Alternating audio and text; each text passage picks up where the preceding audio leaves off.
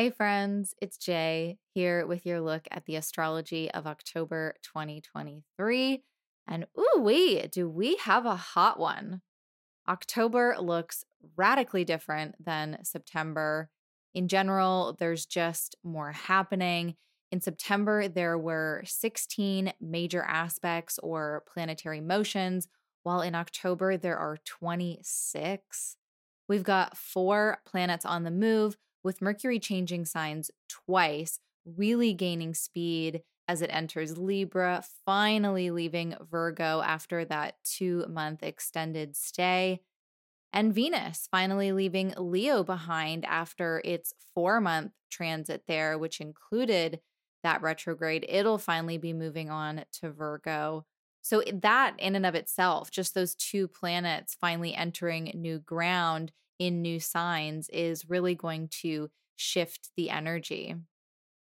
Now, speaking of retrogrades, Pluto will finish up its own retrograde for the year and move direct in Capricorn once more. And we're also going to be navigating eclipses and eclipse season this October. So it's definitely not a dull time. There's a little something for everyone, as they say. And, the energy is leaning a little towards the crisp and crunchy. And I think we're going to need to be extra gentle with ourselves and schedule in more time for rest whenever possible. There are definitely some bright spots. And I should say, like if you're someone that was not enjoying the slower, more same pace of September, this shift might be more exciting for you. And, I did speak with some people that still seem to have a relatively busy September, despite the planetary action being somewhat limited. And I think that might have been in part to so much of September being within Virgo season and just the inherent mutability of that time. I mean, I myself really noticed the ups and downs and ebbs and flows of Virgo season this year. And there was also this energy of like just kind of trying to start getting back on track in September. And so maybe October's busyness is just what brings a chance to find some better balance and sustain a little bit of momentum. However, I did mention we are entering eclipse season, so mileage is definitely going to vary. Eclipse season tends to be a little abnormal, but it hits people differently, like depending on their chart. So, all I can do here is translate what I see, and then we just have to live it and experience it and go from there. But before we get any further into October, I wanted to give you all a heads up that this is probably going to be my last episode before Scorpio season. I think I've finally figured out what I want my community membership offering to look like. So I'm going to take some time to work on getting that ready. Make sure you're following me over on Instagram because I do intend to check in over there. And I'm on Threads now as well. I'm actually really enjoying Threads and I'm posting different content there. So it's worth kind of following me in both places if you're so inclined. Okay, back to October. I had originally intended to cover this month planet by planet because there's so much going on. But, also because there's so much going on, I decided to narrow things down to the most important pieces, at least, in my opinion, so that we don't start feeling overwhelmed by all of the planetary action in October.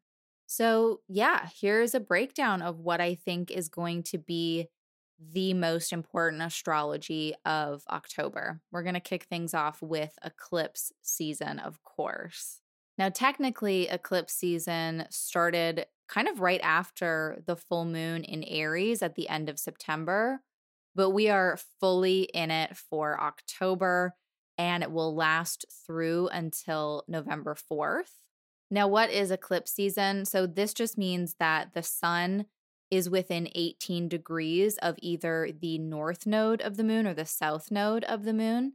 And in this case, it's the south node that the sun is within that proximity to, of, with The sun is close to the south node. And that tends to coincide with energies of, things being a little destabilizing, a little unsettled, a little topsy-turvy. Eclipse season is a time when things tend to get churned up. The dust is unsettled, the waters are muddied. Eclipses and eclipse season mark a break in the normal pattern for the sun and the moon. They're a deviation in the regularly scheduled program. They throw a wild card into the mix. They shake up that celestial routine, and it can correspond with feelings of overstimulation, agitation, just a general sense that things feel out of place and out of order. The nodes of the moon intensify and stir things up for any planet or luminary that comes into close contact with them. The nodes typically move in a retrograde motion, like that's the motion that's normal for them. But they're wobbly, like they're wobbling back and forth between retrograde and direct motion. So hopefully that sort of more like astronomical look can help to explain why they bring that topsy-turvy, destabilizing quality to the cosmos. And before I move on, I want to make it really clear that I can often slip into language of making it sound like whatever is happening in the sky is causing what's happening on Earth. And I really don't mean to do that. I am trying to get myself out of that habit. So please bear with me as I work on that. I really do believe as above, so below. I really do believe there is a connection, but I don't know that, because Mercury is retrograde, it causes technology to malfunction. I think that we just see these patterns where those things happen to coincide. And I guess you could call that a causation, but I don't necessarily see it that way. I think it's a mirroring. I think astrology can help us to bring a greater understanding, a greater insight into why we might be moving through a certain thing. I'm getting too far into philosophy, but I just wanted to make that especially clear with eclipse season because I sort of am exhausted of people blaming the moon for shit. And I just wanted to be clear that we shouldn't move into eclipse season with the mindset of, oh my God, everything's going to get fucked up, but rather, okay, here's the lessons that I might be presented with. Here are the bumps and rough patches. And knowing that, how can I move through this time and space with my head on my shoulders a little more tight or whatever? I hope that makes sense. Please feel free to send me a DM at Jasmine's Astrology. Send me an email, j@jasminesastrology.com. Comment below. Let's talk about it. Okay. So the nodes intensifying planets and luminaries that they come into contact with. And then so the sun, the central figure in our solar system and in the astrology that we practice, when that figure gets so close to that destabilizing energy, the zodiac season itself takes on the bumpy quality. And in some cases, there does seem to be a very liminal in-between space in, that sort of arises between eclipses when we might experience this feeling of things that are normally out of reach are suddenly accessible, and things that are usually accessible are becoming temporarily out of reach. It's more of that out of order, unstable energy kind of showing up. And again, if you think about what's actually happening astronomically with the sun, moon, and earth during an eclipse, it does make some sense. So during a solar eclipse, the moon comes between the earth and the sun. And during a lunar eclipse, the earth comes between the moon and the sun. In both cases, a source of light becomes blocked, taking away the familiarity of one pattern while presenting us with another.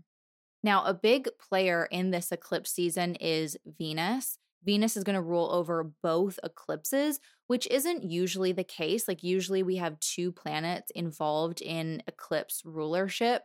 But this time we have eclipses in Libra and Taurus. So it's all Venus, baby. And that really only emphasizes Venus's importance in 2023 overall, at least the sort of final, the second half of 2023.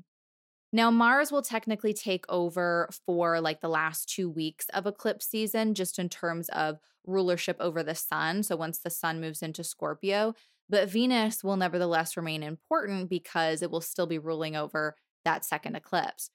And so before we move on to each eclipse individually, I do want to talk about what Venus will be up to during all of this because its placement is going to have significant importance. So, about a week into eclipse season, Venus is finally going to bid adieu to Leo after that 4-month transit and head into Virgo. And this is the sign of Venus's fall. Now, I've talked about fall placements before on the show, but to quickly reiterate, this is an area of the zodiac where Venus has a tougher time expressing its full, pure self. Planets in fall are under-resourced. They experience delays and inconsistencies in their expression. Planets in fall are kind of in like a constant state of recovery, making it hard for them to fully perform, which is sort of that much more interesting after a Venus retrograde because until the day before Venus moves into Virgo, it's still revisiting that same ground in Leo and recovering its speed, recovering steps that it had already taken. And I know I've said this before about other Venus related happenings, but this also really does feel, this eclipse season and Venus in Virgo feels like another extension of that retrograde transit. And I mean, how could it not be, right? Like, it's not like Venus finishes its time in Leo and then washes its hands clean. That's it. Been there, done that. Like, stories are continuous, even when certain chapters or volumes are complete, or even when a book is complete, it lives on in our imagination in some ways. So stories continue. Now, I really want to give credit to someone I follow on Threads who said, this eclipse will begin to illuminate progress and endings. And that was from stars_in_alignment on Threads. And I think that's so bang on. Like, eclipses can be these times of great beginnings and great endings. They are new and full moons, right? Just kind of supercharged because of the nodes. So there's something here about the combination of Venus in Virgo, a sign that is highly detail oriented and basically a fucking magician with routines and organization. And then the eclipses, adding those together, that really speaks to taking the lessons and revelations from the Venus retrograde and integrating them, making them somehow more tangible and part of our daily lives. And that's really like the illumination of the progress. Venus in Virgo is Venus through the lens of Mercury. So we're bringing a detail and organization to our pleasure and leisure, which means it can be a great transit for planning that time off or for creating better routines around self-care and relationships. Venus in Virgo can really offer a chance to reconnect with rituals and routines that are grounding and help you feel more embodied. But all of that relative loveliness aside, Venus is nevertheless in fall, and any planet in fall can help us to become aware of something that's not as stable or consistent as we might like. So again, it's not that Venus being in fall is going to cause problems in relationships, but rather it's a mirror for us to see like, that's where that thing was unstable or out of place. And I think eclipses can offer a much similar medicine in their own chaotic way. With Venus in Virgo, we might be better able to see the inconsistencies and be able to move towards making improvements in the areas we find those inconsistencies, which is lovely, but we'll also want to anticipate some level of that inconsistency and fluctuation for this entire season. The regular rules of pleasure, leisure, and relationships do not apply. The ways that we are used to creating and maintaining bonds won't be as applicable for the time being. There might be some irregular and atypical events happening within relationships. So, depending on how the Venus retrograde in Leo shook out for you, it could really be same, but different. Okay, so let's talk about this solar eclipse in Libra happening on October 14th at 21 degrees of Libra. So, again, a solar eclipse is technically also a new moon, but it's not quite the same. The sun and moon are still meeting at that same degree in the zodiac, but they're also contending with a node. And in this case, it's within 3 degrees of the south node. And that 3 degree range makes things pretty intense. And it also flips the script a little bit on our typical new moon keywords and vibes because the South Node is actually a point of release and letting go and emptying out. It's a point of endings. So it's a new moon where we have to let go of some part of the past or even some part of ourselves, some part of our relationships, some part of our values, our identity, just thinking about Venusian themes here, in order to move on to the future. And just to be clear, even though I'm relating this somewhat to a new moon, I want to say that I don't personally advise doing any of the regular new moon intention setting or planning on an eclipse because, there's just that inherent instability and inconsistency. And so here's where we find some of that Venus retrograde extending into other astrology happenings because this eclipse really reads like the cleansing, detoxing, and purging of old relationship patterns and habits. It is letting go of people-pleasing tendencies and the urge to overcompromise in order to make someone else happy at our expense. It speaks to recognizing the relationships and collaborations that drain and deplete us and to allowing those to come to an end, or at least reworking them in some way so that they no longer drain and deplete us. Now, we can work with this cleansing energy by purposefully decluttering and getting rid of excess stuff. Maybe it's something Venusian like clearing out a closet or changing up the aesthetic and decor of a room, like doing a deep clean somewhere and redecorating. Now, those might feel like superficial things, but the release of physical objects can often lead to a lightening of the emotional weight that we're carrying. And I don't know, like I'm also thinking in this moment, like choosing to hide likes on social media, like releasing ourselves from the need to have those likes or something like that. Like Libran energy, Venusian energy would be very much, especially Libran energy, just wanting to harmonize and balance those scales, looking for the social nicety. Yeah, something about likes here for sure. This solar eclipse is also within 4 degrees of Mercury, which might give it a very communicative element. Okay, so maybe that's it with the social media bringing the Mercury piece in. Okay, all right. I'm thinking on the spot here, guys. But it also, might give it a very communicative element where we want to give voice to whatever is going on for us during this eclipse. We want to talk about what's happening. Or it might just be really lighting up our mental realm, our mental energy, like our minds might feel a little bit buzzy. There's definitely some level of mercurial energy in the mix here. And I'm actually realizing in this moment that at the time of the eclipse, and for the period when the moon is in Libra this month, which will be from the 12th to the 15th, Venus will be responsible for the moon, the sun, Mercury, and the south node all in Libra, as well as Jupiter and Uranus over in Taurus. And Venus must be this host to all of these planets from its place of fall. And that's just giving me kind of tired vibes. Like it's a lot to be in charge of when you're not at your best. That's a lot to keep track of. And just in general, I think that means that all those areas of our lives, the ones that are ruled by the moon, the sun, Mercury, and Jupiter, are all going to be impacted in some way by the fact that their ruler is currently navigating some challenging territory.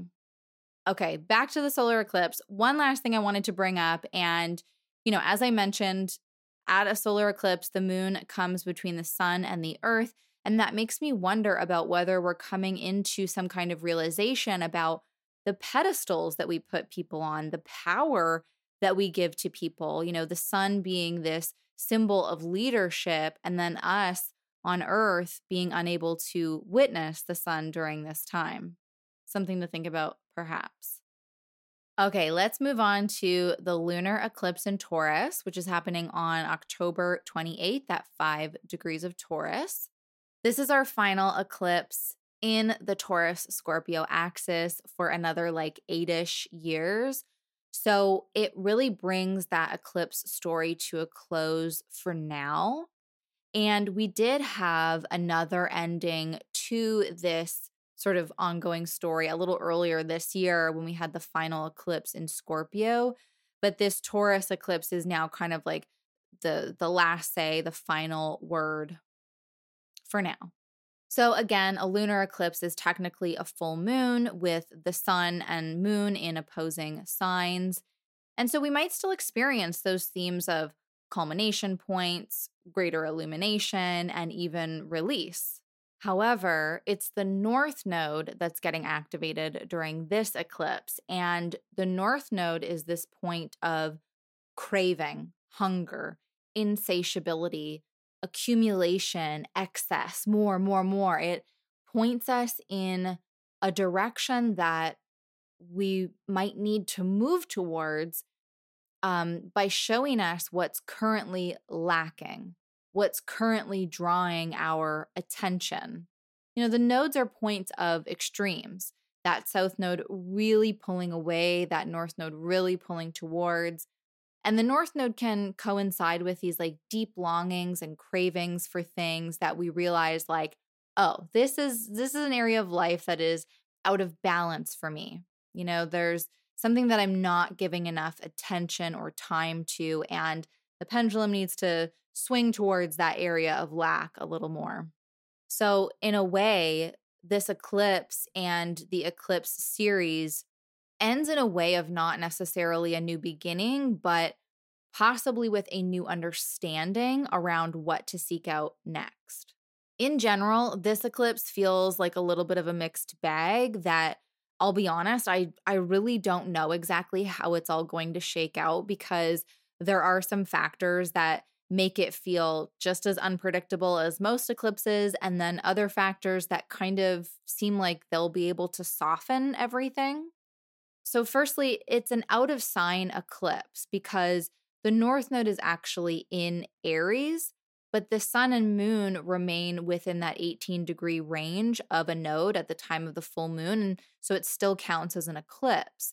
But it would be much more intense if the node was in Taurus while we were having this full moon, just like it was, last year. But it being out of sign does seem to decrease the intensity of it all. And the moon is also exalted in Taurus. Now, exaltation is the counterpart to being in fall. So planets in exaltation are well resourced and have like a certain VIP access almost. So that might offer some stability amongst the chaos, like perhaps a little bit of like easing of tensions. And the moon is also quite close to and moving towards Jupiter at the time of the eclipse, which could suggest some level of support and encouragement that's being provided. Now, I guess the opposite or the sort of devil's advocate there would be like moon and Jupiter is usually very nice. It might get ruined by the eclipse. I mean, we get a moon Jupiter conjunction every month, so not to worry. And bottom line, like it's still an eclipse and Venus is still ruling over the eclipse from that unfavorable condition in Virgo. And we can't ignore the other astrology that's happening on the same day across the same Taurus Scorpio axis, which I feel is going to emphasize and amplify the volume of this eclipse. Because on the same day, we have Mars in Scorpio opposing Jupiter in Taurus, as well as Mercury in Scorpio opposing Jupiter in Taurus, which means that Mercury and Mars are also super close in Scorpio. And Jupiter oppositions tend to correspond with a very go big or go home energy. They're loud. There's a vibe of overdoing it, of overextending ourselves. There's such an optimism and confidence with Jupiter oppositions that we really feel, well, with Jupiter in general, that we feel ready to stretch outside the comfort zone. And that can make for some really great growth or for spreading ourselves too thin. And when you add in the activation of the North Node, that mix certainly reads like an overindulgence to me. And Mercury Mars coming together could point towards, overly sharp or cutting words, being a little snappy, being a little harsh. I'm going to talk more about this aspect in just a little bit, so we'll put a pin in that for now. But this whole day really just feels like a bit of a handful. Maybe it's just super energizing and pushes us in a direction we haven't been able to push ourselves yet for whatever reason. But my humble advice would be to know your limit, play within it, as the Ontario Gambling Association or whatever, the Ontario Lottery would say, know your limit, play within it. We don't have to play small, but we don't have to get carried away either. With Mars in the mix, I'm always a little concerned about injury from impulsive action.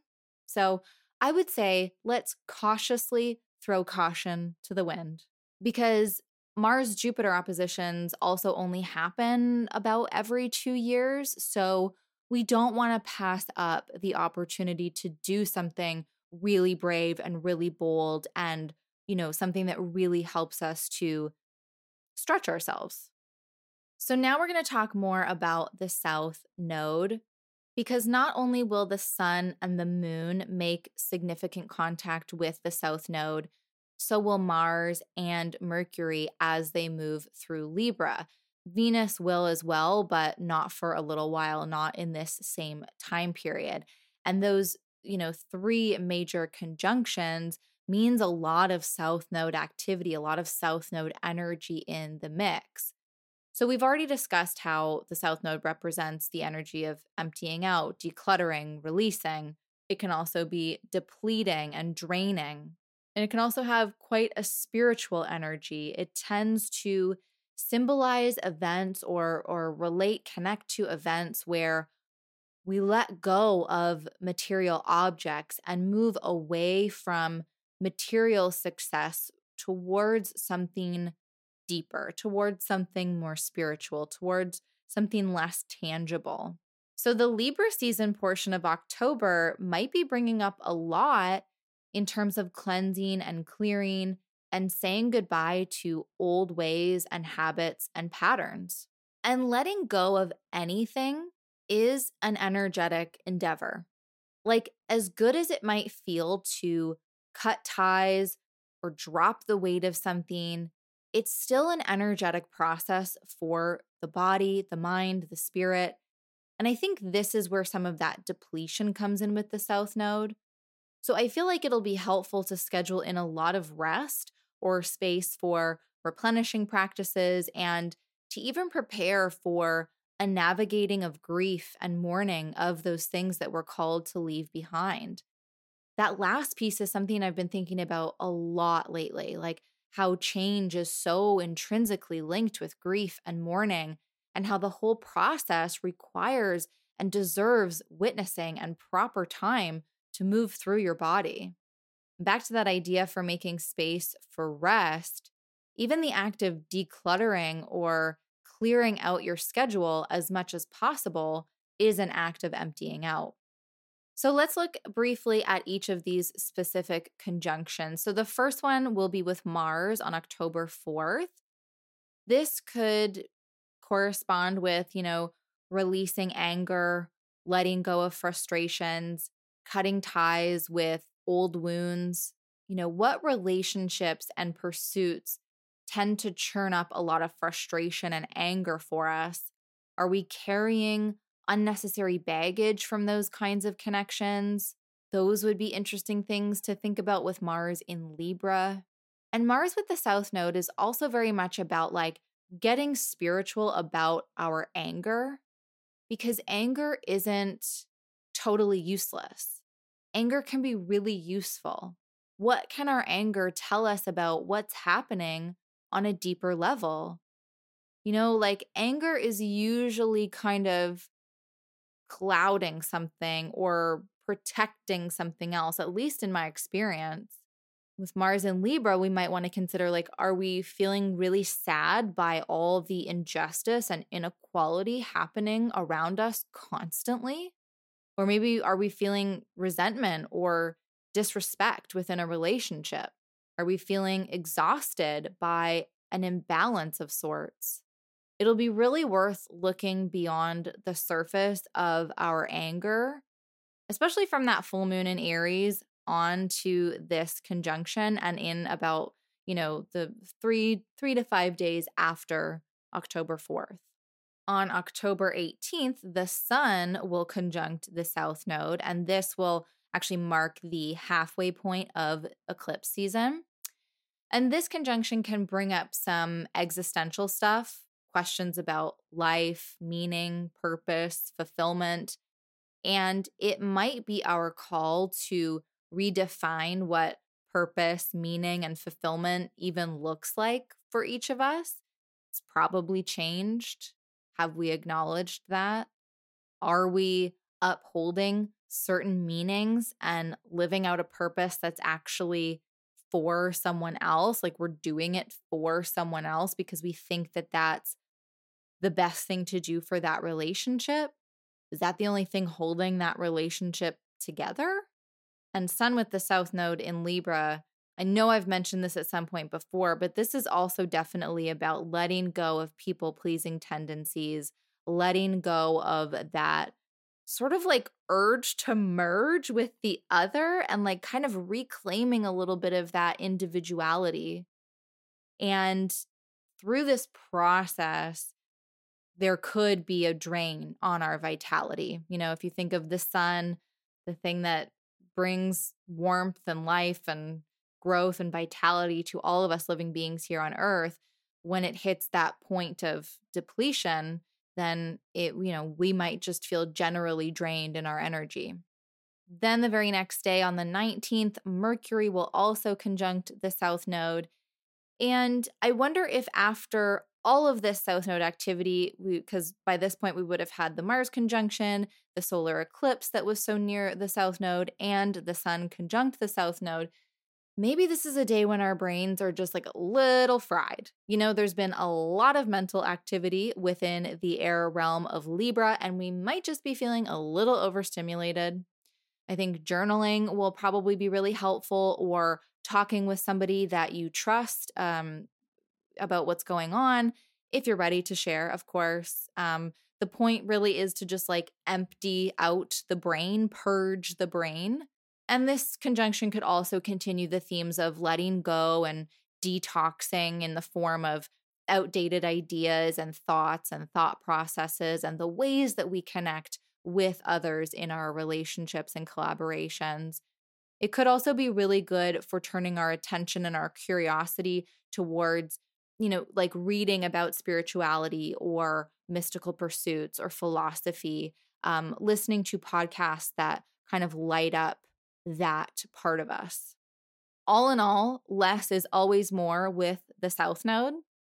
All right, now we're going to talk about Mars, because for most of October, Mars is going to be at home in Scorpio, and Mars has not been at home in Scorpio since 2021. That's normal. Mars will not transit through every sign every year, but it's always good to make note of when a planet goes into its domicile. This is a nice boost for our Aries and Scorpio houses. It offers some stability and consistency to the rhythms of those houses and to all things in life ruled by Mars. And coming out of that detriment position in Libra and into rulership is a very nice upgrade for Mars for sure. This is a very strategic and specific version of Mars that is much more direct and better at making decisions and taking focused action than it was while in Libra. It's a very focused and driven type of Mars. We can really tuck into a particular goal and make a lot of progress. Scorpio is a place where Mars is ready to take on new challenges and set new goals. It's very determined here and fairly competitive, but I think that competitive nature can be especially useful when we use it to motivate ourselves because Mars in Scorpio knows the power of pushing yourself a little harder each day and the improvements that that can bring. Now, we definitely want to watch from going overboard and totally burning ourselves out, especially with all of the South Node energy in the mix. But with Scorpio being a fixed sign, there is an energy here of putting a routine, a plan of action into place that will endure for some time. If Mars was in Aries at this time, I would definitely be saying there's way more potential for burnout and going into overdrive because of that more impulsive, fiery energy of Aries. But with Scorpio being water and fixed, it's a much slower and like cooler version of Mars. And I don't mean like cool, like what a hip cat, although I'm always going to prefer planets in Scorpio, just saying. But I do mean like temperature. It's a little cooler than in Mars. And Scorpio is also a very private sign. It tends to kind of keep things close to the chest. And with Mars there, I keep getting this word of like stealth. And I don't mean sneaky, although I guess it definitely could be. But I just mean like moving in the shadows, which, still kind of sounds sneaky, but I mean like working behind the scenes. I mean like work and progress that goes kind of unnoticed, unseen in the moment, in the present moment. Like you're just making a lot of progress alone or, yeah, working behind the scenes in some capacity. Sometimes Mars and Scorpio planets in general, don't necessarily want to share all of their bits and pieces of progress. They want to just do it. And a really kind of interesting point in time for Mars this year is from October 12th to 21st.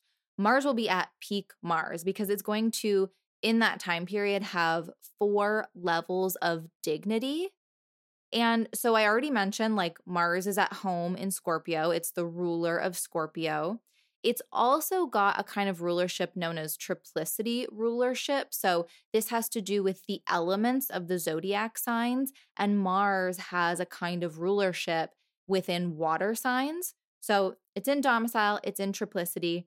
Now it's also got, Mars also has a decan in Scorpio. You guys have heard me talk about decans before. You've heard me relate them to tarot cards. Decans are these like 10-degree units within each zodiac sign. And Mars has a decan in Scorpio from 0 degrees to 9 degrees.